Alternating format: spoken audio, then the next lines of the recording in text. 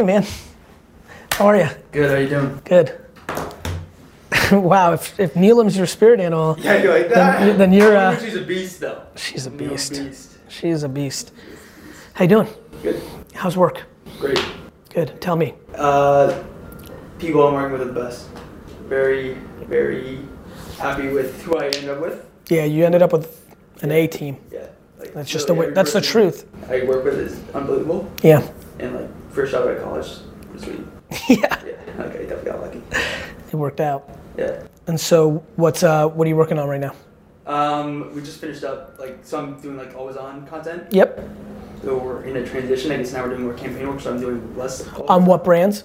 I'm also on. Yep.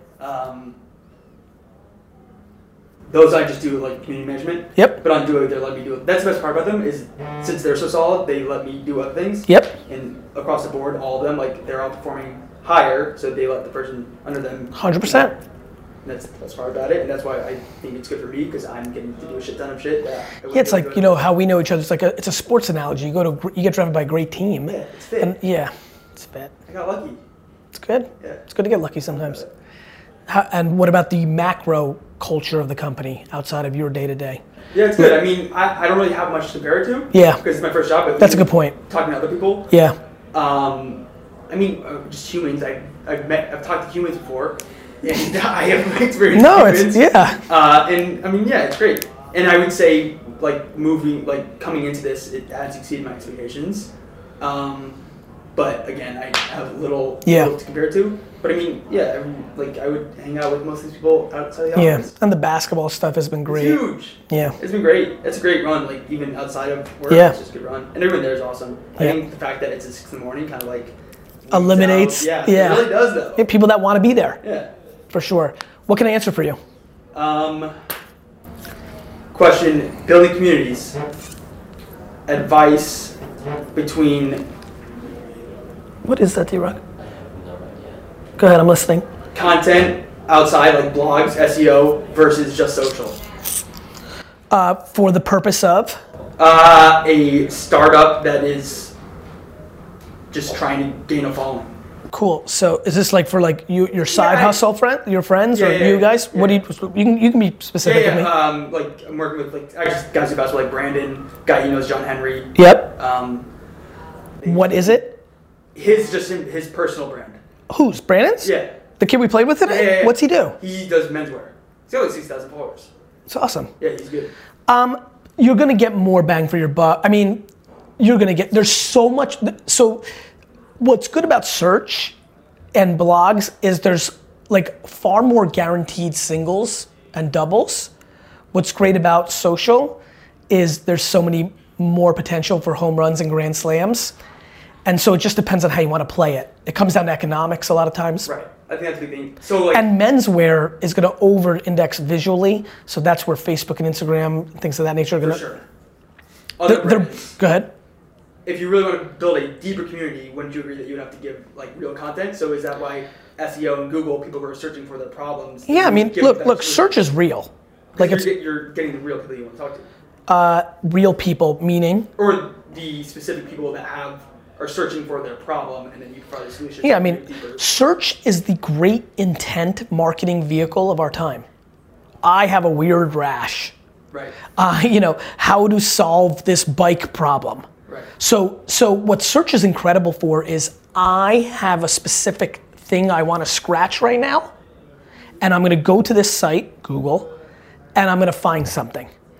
What's great about social is you're interested in basketball and it comes to you. It's passive versus going on the offense. And what's great about social is it's got built-in word of mouth. So you are an individual trying to solve your fashion problem in a menswear thing, you're never gonna tell anybody about what you're doing. There's no inherent word of mouth brand building. Whereas in social, if you discover that I'm interested in that, I see it, the amplification percentages are very high. Even built in. Instagram, you double tap something, your friends look at what you're liking. Right. So it's just a very, very, very, very different insular versus outward thing. For me, that's why social's been so big for small brands. They don't have anything yet. And so they rely so much on word of mouth. What about getting a community, like for example, your community, strong, down to comment, down to do whatever yes. essentially you say. Yes. But I think that's because you get them deeper content. Yeah, I mean, I think the variable of the subject matter, what the person's bringing to the table, if this is a menswear product that has 89% of its overall macro energy in Brandon's heart and brain is to sell this product, if that's 89%, he's gonna have an 11% community. The reason I have such a big community is I'm the reverse. That's what people don't understand. Like, it's playing a marathon versus a sprint. When you don't have the luxury, like Brandon probably doesn't, of like waiting 2 years to monetize whatever he's doing, you go in for the sale, and what happens when you go in for the sale is the people on the other side of it feel it. It's a value exchange game. Long term, short term. That's exactly right. And I sit here on a pedestal because I've been able to put in the work for 20 years and I have the leverage now to do that, but day one, it's hard. You know, day one, 22-year-old Gary trying to sell wine, I don't know if I would have had a 97% you, 3% me strategy. As a matter of fact, I know I didn't. It was more 50-50, but I even then knew it wasn't 98-2, and that's what most people do. Why are you producing content? Because you really want to sell your shit. If you want to sell your shit in the short term, your content and your energy deploys that behavior. If you think about, I'm going to try to stay alive for 2 years, and the content I'm gonna put out is just gonna build relationship, and then I'll be able to monetize that some way in 2 years, your content looks very different. All of a sudden you're in there answering people's fashion questions. You're just thinking about it differently. See where I'm going? Yeah, definitely. That's my big question. 22-year-old, advice. New York, indie digital game. What about that? I mean, it comes down to your ambition. I think the answer is far more like, what do you want to happen in life? And then how do you want to get there? So, you know, the serendipity of being at this, I mean, if you're in the digital game, you stepped into shit because you stepped into the best place at a time when a lot of people didn't realize that that was the case, which means you have disproportionate value. You know, everybody's gonna want to work here now, but they're gonna come in at a different company. Like you have a lot of value and you came in as employee number 5, or who the hell knows what number you came in, right? Well, guess what? The people that came in at number 30 and 40 have even more value, right? So I think it comes down to like, do you wanna have your own agency? Do you wanna have, you know, like, it's amazing. And I'll give you a really good piece of advice. It's been interesting to watch 22-year-olds that have asked me that question, who tell me they wanna have their own shop, and I would say, I'll help you. You'll learn so much here. I'll be a external mentor. We'll get to know each other. You work here for 5 to 7 years and give me a lot of blood, sweat, and tears. I'll even help you even more financially, relationships. It's been interesting to see how many of those 22-year-olds are now 26 and now say to me, I don't want my own shop. I fell in love. I like my work-life balance here. I believe in you. I like the idea of making $200,000 a year and having that life. Other people went the other way.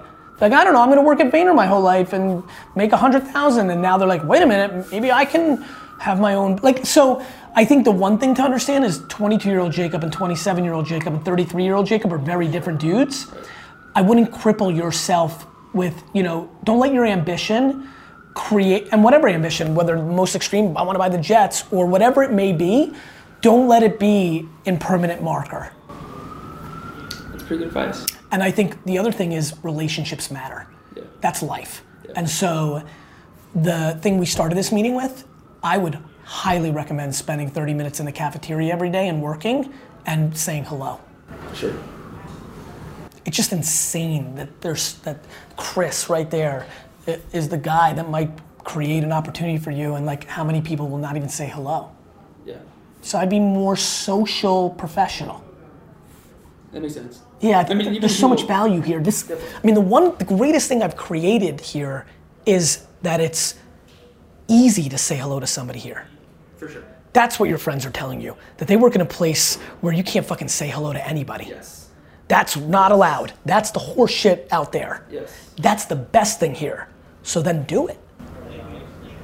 I like that. It's really real. Yeah. And it creates different opportunities. Even if your life goal was to work here for 37 years, even internally, it'll create opportunities. True.